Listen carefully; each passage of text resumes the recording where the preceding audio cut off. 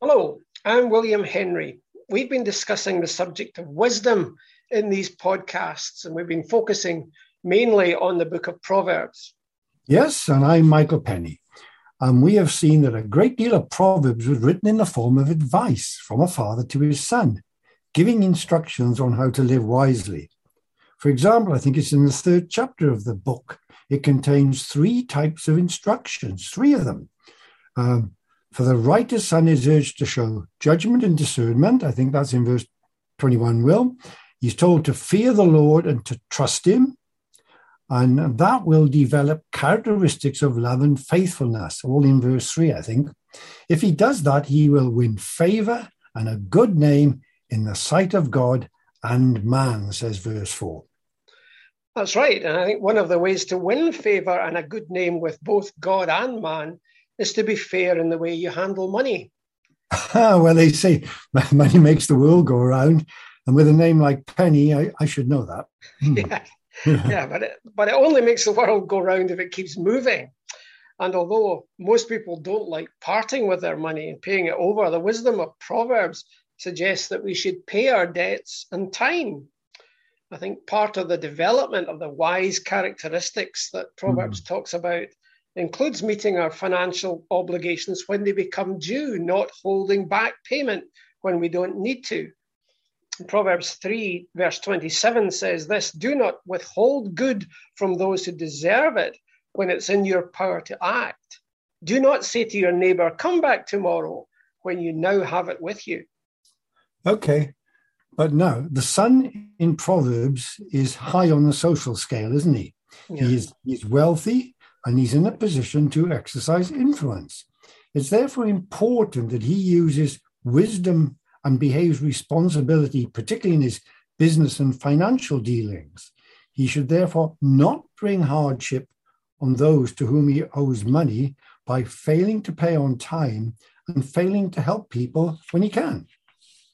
Yeah, I think that on a purely human level, Proverbs is arguing it pays to be generous, doesn't it? If you want to be honored, if you want to have a good name among others, then you should be generous in your dealings with others.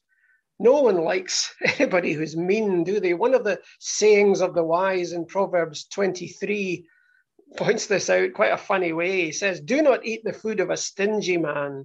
Do not crave his delicacies, for he is the kind of man who's always thinking about the cost. Eat and drink, he says to you, but his heart is not with you.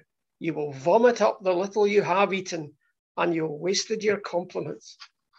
Yeah, the miser, yeah. But on the other hand, Proverbs says a lot about generosity. In Proverbs 18, verse 16, he says, a gift opens the way for a giver and ushers him into the presence of the great.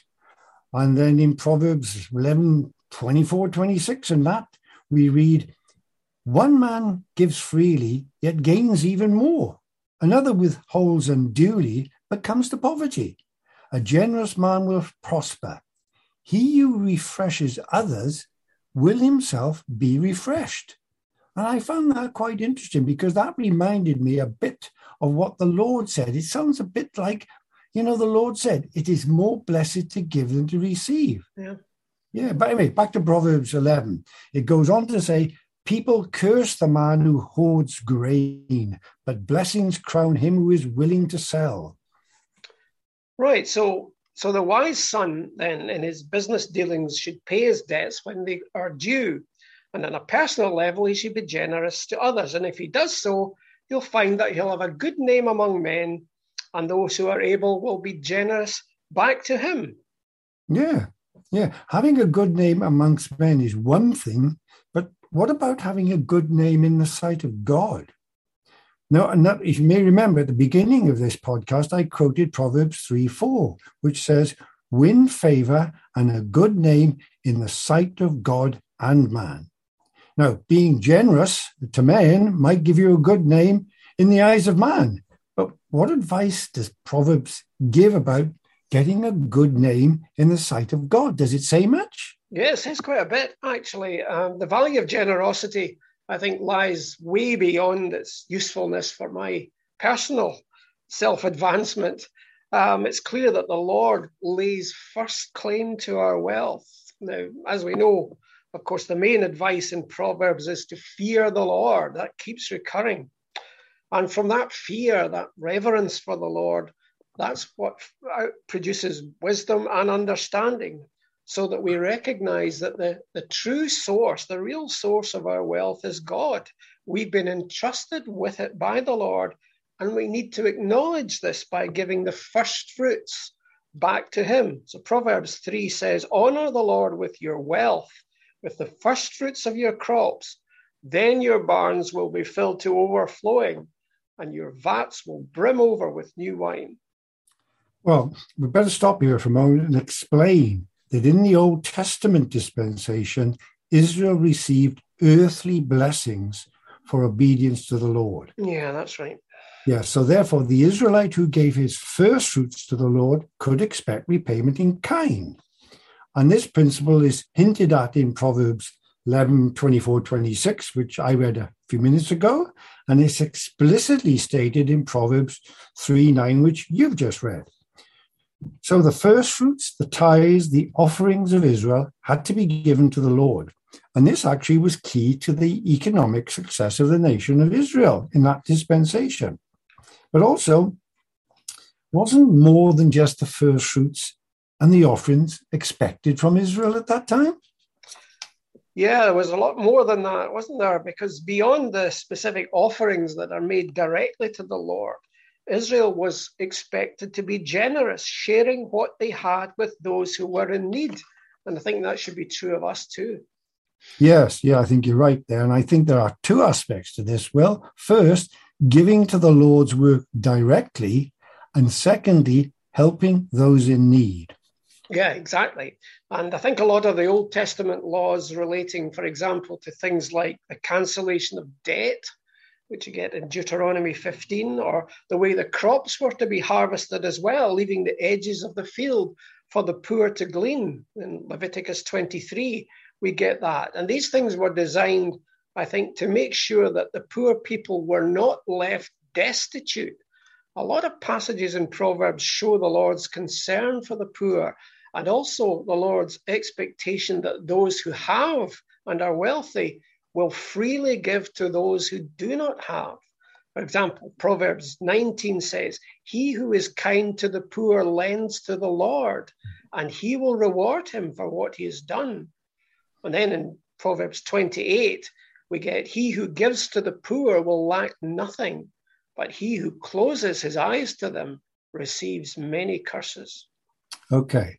So we see again that at that time, the Lord promised to reward the generosity of the people of Israel in a material way. Now, as members of the body of Christ, we have no such promises or guarantees. And we are told our blessings are largely spiritual rather than material. I mean, for example, Ephesians 1:3 states we are blessed with every spiritual blessing. Nonetheless, we have received so much from the Lord here and now. In fact, everything we have comes from him, so we have an obligation, I think, to share it. And Paul gives good advice here to Timothy in 1 Timothy 6, 18 to 19. He says, commend those who are rich to do good, to be rich in good deeds, and to be generous and willing to share. In this way, they will lay up treasures for themselves as a firm foundation for the coming age. Yeah, well, that sounds okay for individuals in our private lives, doesn't it? We should be generous people. But what about institutionalized poverty? I mean, if institutionalized poverty is to be tackled, then we need something much more large scale than just generous individuals. What does Proverbs have to say about money and finance at the national level? To what extent are our responsibilities, you think, as Christians, to what extent do they go beyond making donations to charities or giving our small change to beggars? Yeah, those are good questions there. But anyway, let's recap a minute. In our previous podcast in this series, and in the beginning of this one, we have pointed out that the advice given in Proverbs, the intended readership, if you like, were people who occupied a high social rank and were in a position to have an impact on society. So as we consider the Lord's attitude to the poor in Proverbs, it is clear that he expects those who are in important positions to use their influence to bring about positive change. For example, there's lots of them in Proverbs. It says here, he who oppresses the poor shows contempt for their maker, and whoever is kind to the needy honors God. And that comes in Proverbs 14:31, and also in Proverbs 17:5. And then again in Proverbs 22, we read, do not exploit the poor because they are poor, and do not crush the needy in court, for the Lord will take up their case. And again, there's so much of this. And again, Proverbs 31:8-9 states, speak up for those who cannot speak for themselves, for the rights of all who are destitute. Speak up and judge fairly. Defend the rights of the poor and needy. Wow. Yeah, right. So these references to exploitation, these references to crushing the needy in court, seem to suggest that Proverbs is dealing with systemic repression of the poor. It's not just purely the personal circumstances of particular individuals. It's the system that is oppressing the poor. So the aim of Proverbs is not just avoiding harm to individual people, but as you read Proverbs 14 and 31, which you just read there, it's to try to bring into focus the responsibility that people with resources have to take positive action to bring about change in society. Yes, and that command to speak up for those who cannot speak for themselves is especially challenging and goes way beyond handouts on the streets or the good work of many food pantries. Okay, then. So since all human beings, no matter what their rank is, no matter what their social standing is, since everyone is made in the image of God, to support an economic or a political system that's unjust in its treatment of the weakest and the most vulnerable shows contempt for God. We just read that in Proverbs, didn't we? If we ill-treat the poor, we show contempt for their maker. Yeah. Yes, because throughout Scripture, the Lord is presented as a God of justice. The Old Testament regulations of Israel, including the Jubilee provisions, where all debt was supposed to be cancelled once every 50 years. Don't know how many times Israel did that. They were set up to prevent institutionalized poverty from developing.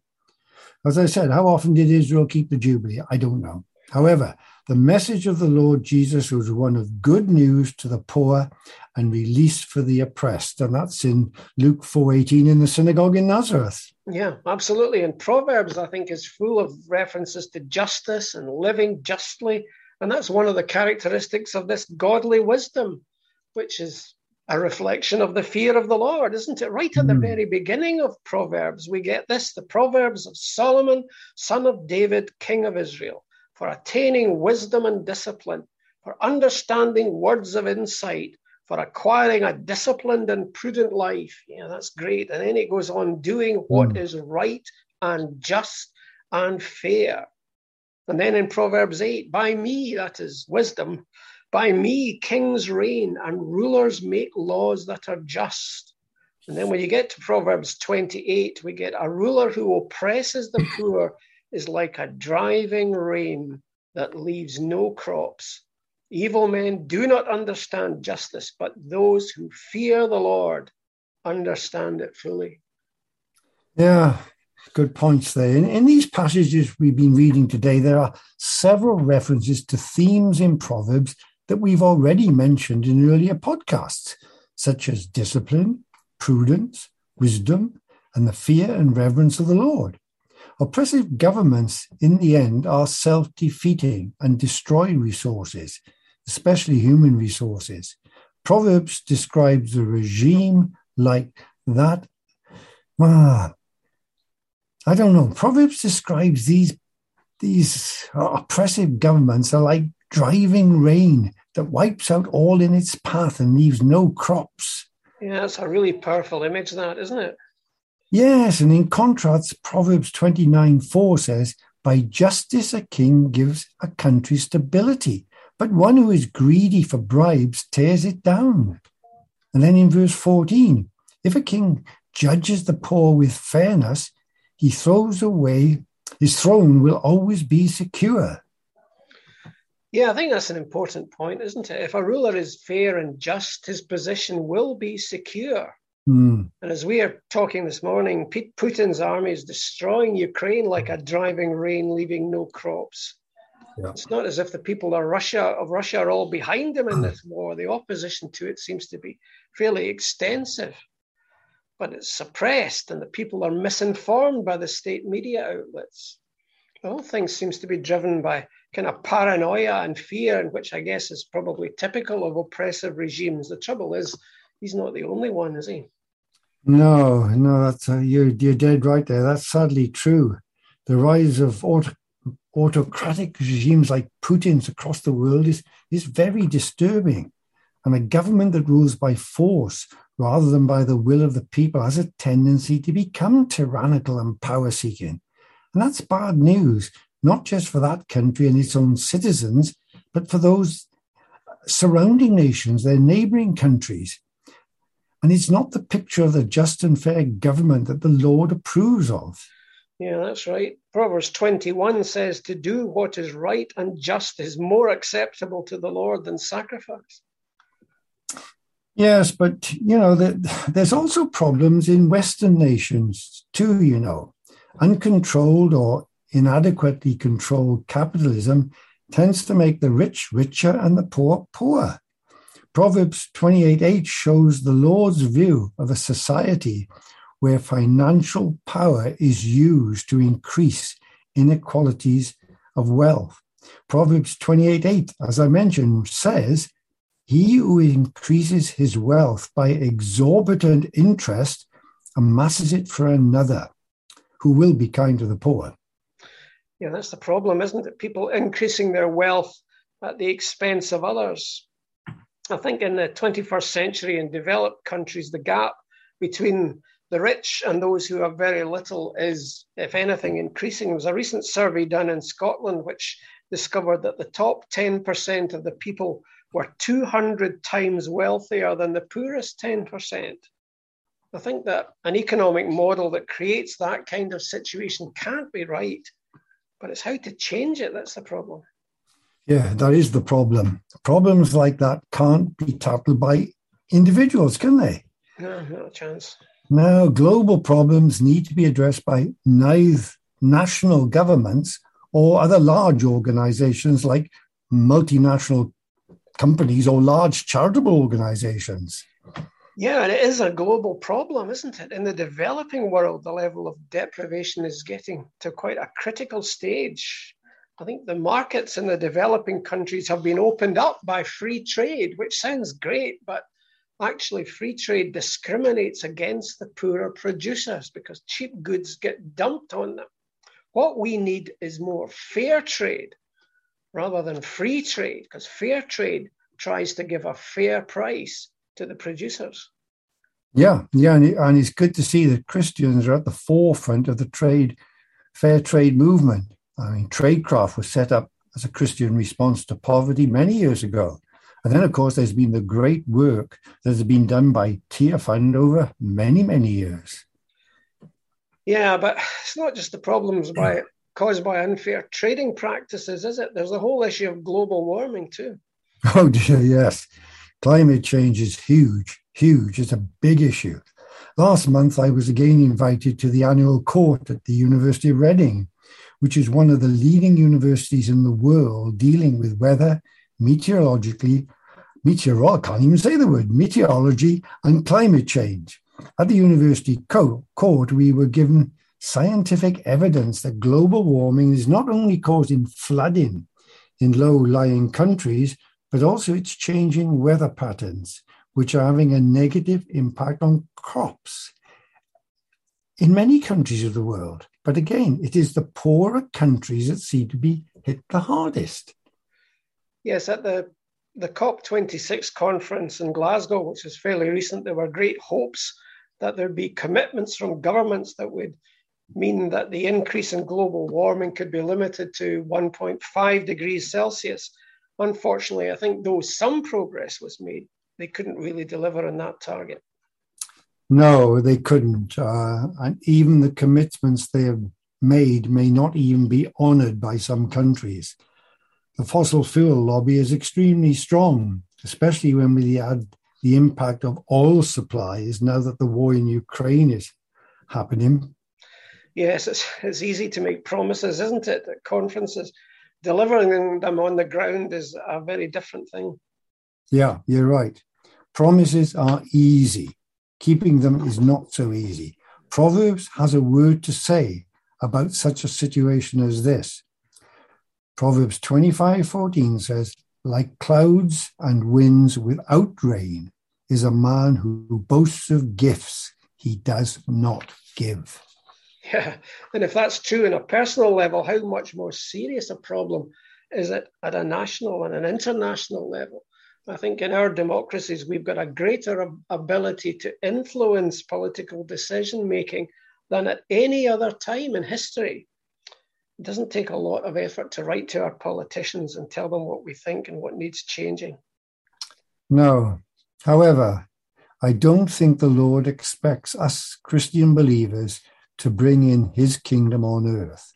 That will happen only when the Lord Jesus returns.